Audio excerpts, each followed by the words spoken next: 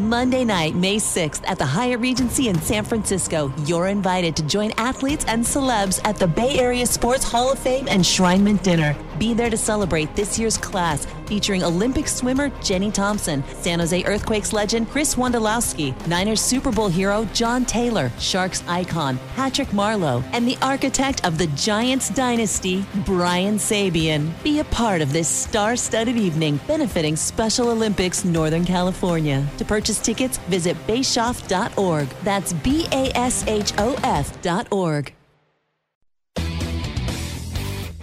I'm Dan Rusanowski. It's time for Where Are They Now? And today we talk to center Vincent Damphousse, who at the start of the 2021 NHL season was one of only 5 players who ever wore a Sharks uniform that scored 1,200 or more points in his NHL career. Patrick Marleau was on the verge of becoming the 6th, but as you can see, it's a pretty exclusive club. We spoke to Vinny, who makes his home in Montreal today, and he told us about what it was like growing up in the atmosphere surrounding the Canadiens, the Montreal Forum, and the great tradition of hockey that is so much a part of the province of Quebec. Well, I grew up had one older brother who was a year and a half older than me, and my dad actually was last of 21 kids. So can you just imagine, like, he didn't have a chance to skate. He was living on a farm. He was raised by his sisters, and there was a lot of people in the house. So he didn't have the attention, and he couldn't do the sports that he really loved. And hockey was obviously at the top of his list. So he made sure that his kids had the opportunity to skate. So he built a rink in the backyard for us. And very young, when I was, I think, 4, I started to skate and organize hockey at 5. But we had outdoor rinks in Montreal everywhere. And we had an outdoor rink that my dad would build and flood every night and make sure that we had a place to practice outside of the indoor rink.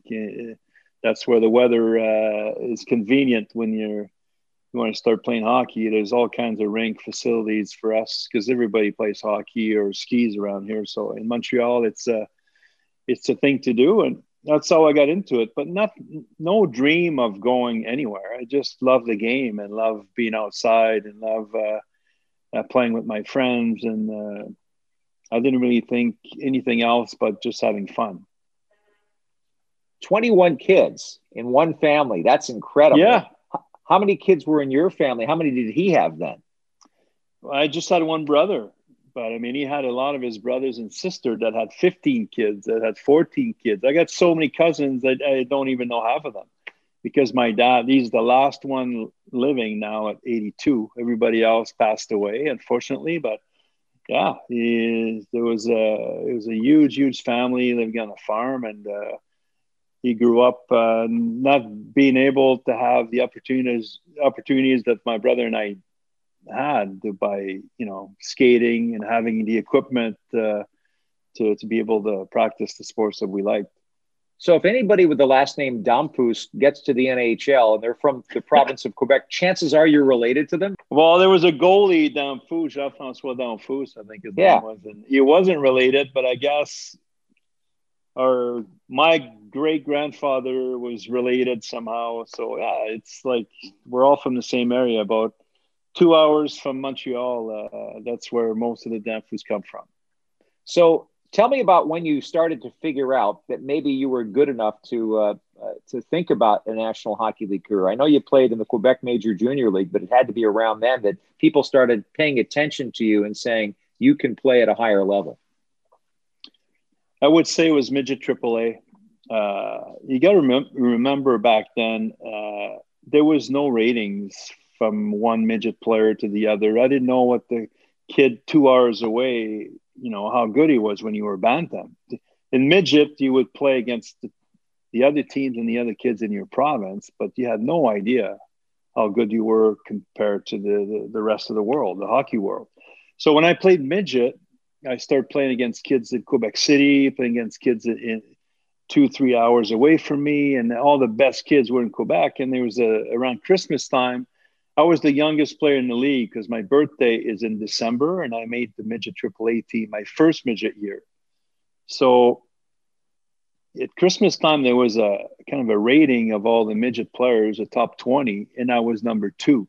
So that's when I realized, okay, and it was in the papers, and my dad was freaking out. I remember my mom, and even I was like, oh my God, okay, this is getting serious. This is, I might have a chance. But I still played because I enjoy the game. I loved it. And I just thought a junior. Where am I going to get drafted, and what round, what rank.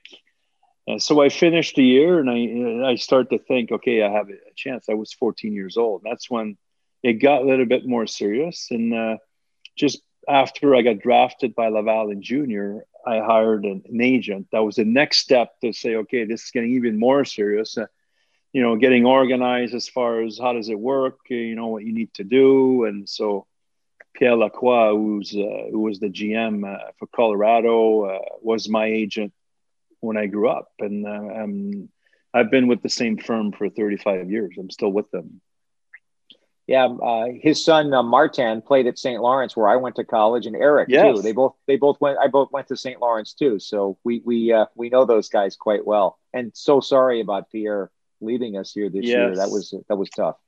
Yeah. So Pierre Lacroix was, when I was 16, showed up at my house because my dad had a question about my junior contract, and he sat down and trying to explain how the next step was going to go, and we signed a contract with his firm. That's how it happened. So that's at 15, 16 is when I really, in my mind, that's what I wanted.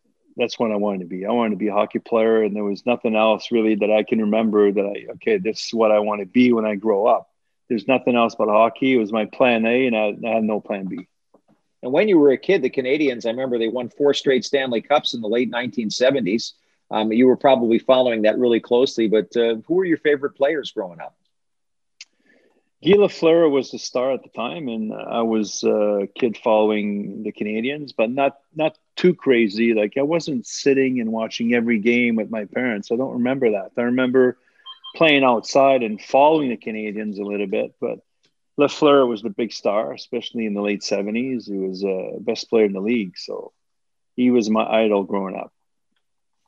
One of the all-time greats for sure. Now, what's it like for a kid from Montreal, rooting for the Canadiens, playing in Quebec all your life, to get drafted in the first round by the Toronto Maple Leafs? I mean, it reminds me of Rock Carrier's story, The Sweater, of the kid who had a Rocket Richard jersey and got a Toronto Maple Leafs one. Well, I was super excited because you get to realize when you get to the draft, there was 21 teams at the time, and the Canadiens were drafted, I think, 15 in the first round, and I was rated number 8, and I got picked number 6. So I knew between 5, because I had really good playoffs in my last year junior, I knew between 4 or 5 to 10, that's where I was going to come out, and unless there was a trade or something. So in my mind, I wasn't going to the Montreal Canadiens. In my mind, I wanted to go to a team with a good organization that had room for me. I wanted to make the team. So when the Toronto Maple Leafs drafted me, they were the second worst team in the league the year before. Even if they drafted 6, they had all the non-playoff teams. And then it was Toronto who made the playoff, but they were second worst. So they made it to the playoff because Detroit was so bad. So that's how it happened. And then when I got to training camp, I had 11 exhibition games that we played, and I played all 11. So there was a month and a half. I had a chance to really get to adjust to the NHL. I had really strong training camp. I made the team, and I was leading scorer in training camp. And they presented me with a jersey. I signed my contract, and boom, boom, boom. My life started in Toronto, and I was super excited. So, I look at the 5 years that I played for Toronto as a great opportunity. It was an original 6 team. I was fortunate to play for a great organization, and it's got a lot of storied organization as well. Montreal has a lot of cups, but Toronto's been there for a long time as well.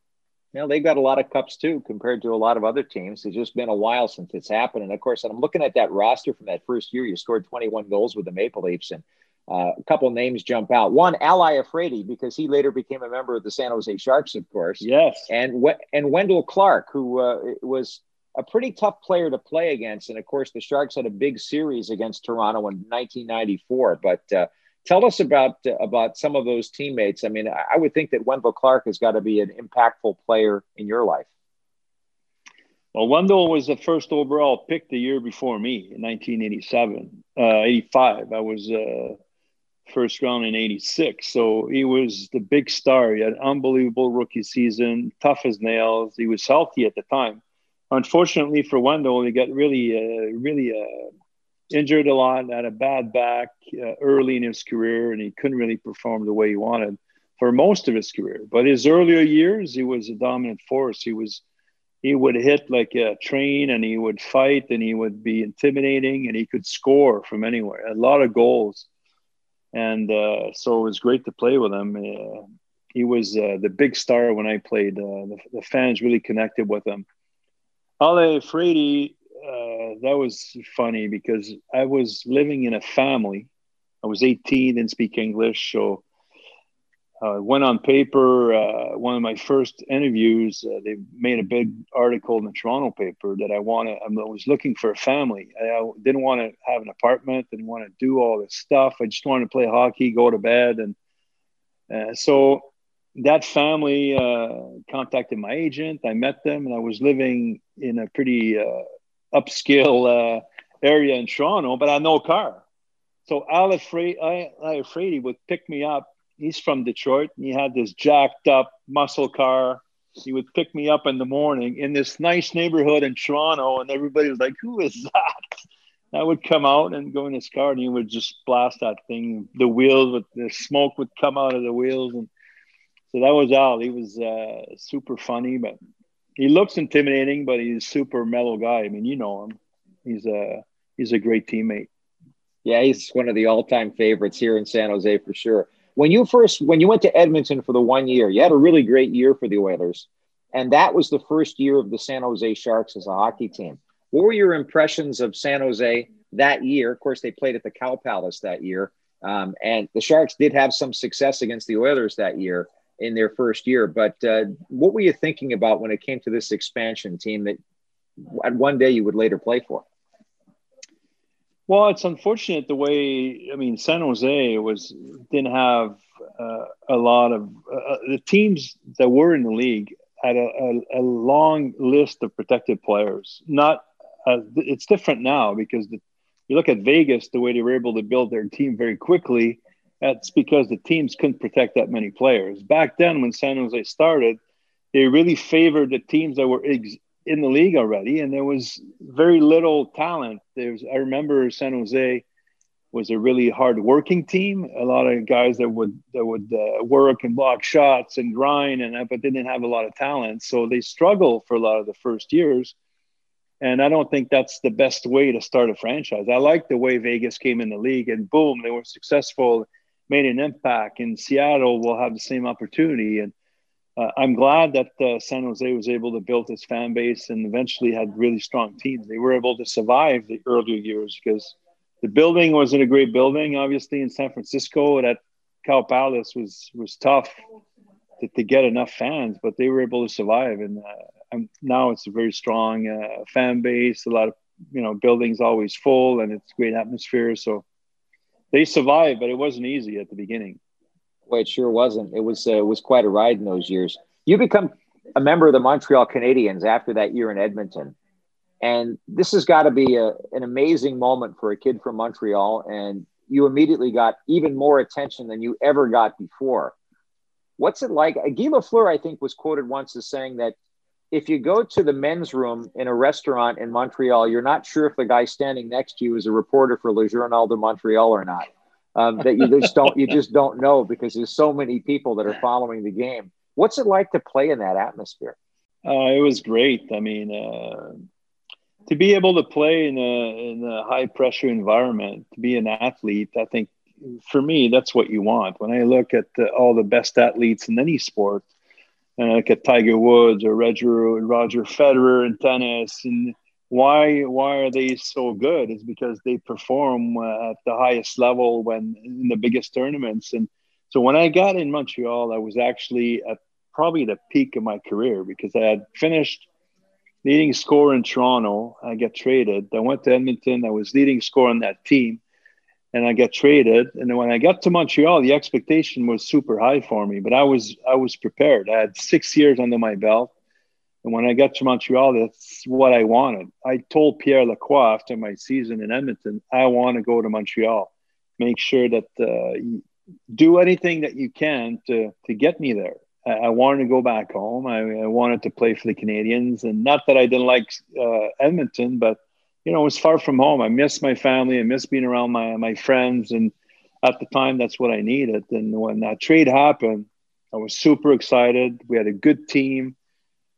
Surrounded with a lot of talent and a great goaltender in Patrick Roy. And so I was ready to go. I was fired up. Well, and it was good timing, too, because of that playoff run that very first year. You go all the way through. What's it like to win the Stanley Cup in Montreal? It's amazing. I won it once, so it's the only experience I have. And to win it at the Forum in this building that had so much history, and to win it in front of my family, and win it in front of my brother, in front of my uncle and my friends, and it was great. I got pictures in the dressing room after with all these people, and it's amazing to win it wearing that jersey, to win it at the Forum, to win it in front of my family. It was fitting. It was unbelievable. I remember more about that year than any other years, and in my 18-year career. I mean, it's the teammates that I had, the goals that I scored, the games that we won, the overtime. I mean, we won, I think, 10 overtime games out of 16 in that playoff, and I think they were all in a row. We beat the record. We had 10 wins in a row in overtime, which is crazy when you think about it. Tell me about the honor it is to be named the captain of the Montreal Canadiens, because there's so many Hall of Fame, not only players, but Hall of Fame people that have worn that letter C. Yeah, well, like I said, I was a kid from Montreal, and when I got there in '93, we were surrounded by great talent and really great people and great leaders. But I was already my 6th year in the league, so Guy Carbonneau, the captain when we won the Cup, got traded. And then it was Kirk Muller's turn, and then Kirk got traded. And then it was Mike Keen's turn. He got traded with Patrick to Colorado. And then it was Pierre Turgeon, and he got traded. And then it was my turn, and I wanted to be captain. It was my team. I felt that I could take that responsibility. I felt the respect from the other guys in the room, and I felt super comfortable and ready. So when Mario Tremblay, the coach at the time, we were in Detroit. Pierre just got traded to St. Louis, so we're on a trip, and he comes in the room with my jersey with the C on it. It was a great moment. I'll never forget it. Great pride. That's how I felt. I felt a lot of pride to follow the footsteps of so many ex-captains and people. Even today, after my retirement, you know, when he talked to me in Montreal, I feel that respect. I mean, when you're named captain of that team, I mean, it follows you for the rest of your life. Speaking of amazing and special, you mentioned, you know, all these guys starting to get traded. You were actually around when Patrick Roy got traded, and that crazy game, the 11 goals against and all that. I suppose your memories are pretty vivid from that night. Yeah, it was. Listen, this story starts on the first day that Mario got hired. I mean, it was a big change after 5 days. 5 games. We lose 5 games in a row, I think, or 4 in a row, and they fire Jacques Demers, they fire the GM. They bring in new people, and Mario is named the coach. And that when they named Mario as a coach, we have a game that night. So Mario comes in the dressing room, and for his first speech, you could tell he's nervous. He's never been coached before, so he explains his speech and that, and he's got a very strong French accent. And Patrick is sitting at the end of the room. He used to be roommates with Mario, so he knows him as a different, you know, differently than all of us. We look at him as a coach, but I don't know. And he starts like giggling a little bit during his speech. So Mario is pissed off. He starts screaming in French to Patrick, and he storms out of the room. So that was the first meeting. Wow.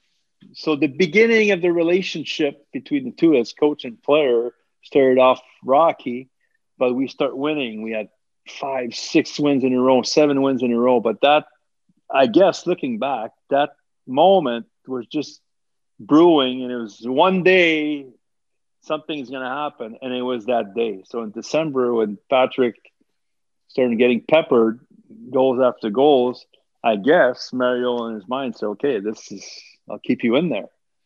But everything blew out, and unfortunately, we lost a great goalie. I work with Mario now. Mario Tremblay is a good friend. Patrick's a friend. So I'm not picking sides here. Just the way stuff happen in sports, because there's so much emotion involved. And it was wrong on both sides. And it's too bad we lost a player of that caliber. And we didn't really get much in return. With all respect to Rosinski, who was a good friend, and Thibault and the guys that we got back. But I mean, we lost a superstar. Yeah, that was an amazing moment. And you don't know this, but the night that the trade was being made, the Sharks were in Denver and they were playing the Colorado Avalanche. Oh, and I remember this like it was yesterday. It was 12-1 Colorado. That was the score of the game with 10 seconds left. And Kevin Miller scored on a penalty shot. So the final was 12-2. No way. Well, yeah. But all these guys knew something was going on, and they were trying to, have a big night. And you go back and look at the box score; it's unbelievable. And that brings us to San Jose. And of course, you finished up your NHL career with the Sharks from '98 to 2004. Some really amazing years. But just tell us about even the simplest thing. You come to San Jose, and from the atmosphere in Montreal, you can go shopping. You can go out to a restaurant, and the atmosphere is completely different. Tell us about that. Well, I got to explain to you how I got traded. It's a funny story before I get to that. But so I'm playing for Montreal, and I become free agent at the end of the year. I'm at the end of my contract, and at 31 at the time, that's when you become free agent. I've played 13 years. Now it's the first time in my career that I can actually decide where I want to sign. So the Montreal, we have discussion, and I understand pretty quickly that it's not going to happen in Montreal. So I know they're going to trade me. But the day before the trade deadline, Réjean Houle brings me in his office, and he said, I just want to thank you for all the years that you played for Montreal. I'm going to trade you, but I just want to thank you before tomorrow. So I said, okay, but there's a flight tomorrow to Edmonton leaving at noon, and the deadline's at 3. So what, am I jumping on the plane, or am I staying? He said, no, you go on the plane. If you're still with the team, you go on the plane. So I jump on the plane at noon from Montreal. It's a 4-hour flight to Edmonton, and I know I'm getting traded. I don't know where, I don't know when, I don't know. So noon, we go on the plane, and 1 o'clock, I asked there was the coaches at the front of the plane, the media at the time in the middle, the players in the back playing cards or reading or doing whatever. I go to the media in the middle. I said, any news? Any trade? No, nothing yet. 1:30, nothing. 2 o'clock, nothing. 2:30, nothing. It gets to 5 to 3, and I see this guy coming in the middle. It's the trainer that goes in the aisle and taps my shoulder. So the coach wants to talk to you. I go to Alain Vigneault, and he says, you've just been traded. I said, okay, is there anybody else? He said, no. I said, where am I going? He said, you're going to San Jose. I said, perfect. So what do I do now? He said, I think you have to come back on the plane to Montreal because they're playing in Toronto tomorrow. So I go back in my seat. I got an hour and a half with the Montreal Canadiens team, and I'm traded. And I land in Edmonton, and I'm by myself, making a phone call to my mom and my dad. Say, pack my stuff. I'm coming back to Montreal to meet San Jose in Toronto. So I'm sitting by myself in the back of this big plane, alone with the pilots and the stewardess, flying back to Montreal. When I landed in Montreal, I flew to Toronto, and we won, I think, 8-5. I met Daryl Sutter, the team, scored 2 goals. We won 8-5, and that's how I started with San Jose. I was super excited. I remember the call. They said we're super excited to have you, and I was excited because I was kind of the media was starting to say that I was finished in Montreal. I didn't feel the coach was really had my back. I know now that he knew 2 months before the trade that I was going to be gone. So he told me, he said I was just starting as a coach, and I didn't handle it well because he didn't talk to me at all. So for 2 months, nobody would speak to me, and I wasn't playing on the power play. I wasn't getting the opportunity that I felt I deserved. When I got to San Jose, man, it was like go, go, go. I was playing with Owen Nolan. I was playing with great wingers, success. And as soon as I finished a year, they said, you're our priority number one. We want you back. So that's, sometimes you want to negotiate and be tough with the player, but it's also good. And I give credit to Doug Wilson and Dean because they didn't hide the fact that they wanted me back. And that really, I'm very loyal to the teams I play for. So there was never looking back for me. When I left Montreal, it was over. I was super excited to be in San Jose. And it was 5 of the best years of my life. I was super happy to sign there. I had great memories and great organization, good teams, and good people. San Jose fans are awesome. What was special about those teams in your mind? Well, there was a lot different. When I came to San Jose, there was a lot of veteran players, and then I became one of the oldest. But when I got there, it was Gary Suter, Tony Granato, Murray Craven, and there was a lot of Vernon was in net. There was a veteran team. And I saw the transition to the Patrick Marleaus and the Friesen and the Nolan that had more ice time, more of a bigger role to play. And I felt I had a second win when I got to San Jose in my career, to be honest. I felt good there. The fans were amazing. I felt really calm when I would go on the ice. I mean, I knew my surroundings very well. I felt like super confident. When you get to a certain age, you might lose the speed a little bit, but I mean, everything slows down. I mean, it's like I see the older players, and they have so much experience. They don't skate for nothing. They know where to go. They feel comfortable, and that's how I felt in San Jose. I had really strong years, stats wise, in San Jose. I could perform still at a high level, and I felt super good. My last playoff, and we lost to Calgary in the semifinal. It's probably, other than the year that we won in Montreal, that's the most confident and the most confidence in my abilities to help the team win. That was in my last playoffs before I retired. Pretty good way to end it, though, to feel that way about yourself as a person and a player when you decide to hang it up. Oh, yes and no, because I wanted to play again. And there was the lockout for a year, and that circumstances made me retire. But I was ready to go the following year. It just didn't happen. I signed with Colorado.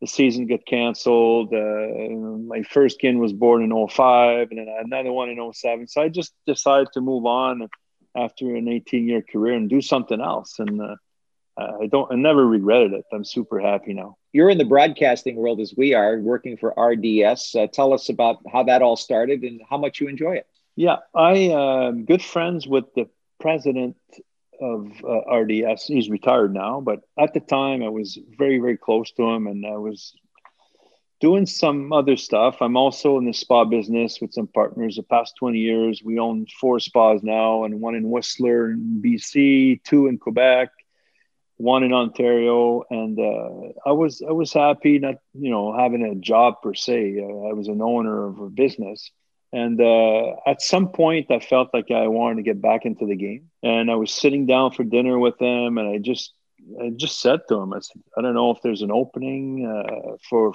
RDS for me, but I always said no to him. I said, I think I'm ready to maybe try it, and as soon as he heard that, 2 days later, I got a call from the guys in charge of they call it the talent, who's in front of the camera. And he said, are you really serious about it? And I said, yeah, like to try. So they signed me for 3 years. That's how I started. So I do pre-game shows for the Canadians for 30 of their 82 games. So I'm not on all the time. I work 70 days a year, so it's not a full-time job. I want to make sure that I'm there for my kids and have some free time. But so I do 30 games. I do between periods analysis and a show after the game for an hour, and that's it. I enjoy it. I'm there with a lot of my ex-teammates, Benoit Brunet, Mario Tremblay, Guy Carbonneau is there. So there's a lot of ex-players that have been hired to do what you see in football. NFL, there's all ex-players doing games, and it's the same concept. It was a great pleasure to have a chat with Vincent Damphousse, truly one of the best Sharks of that era. I'm Dan Rusanowsky. Join me next time for Where Are They Now?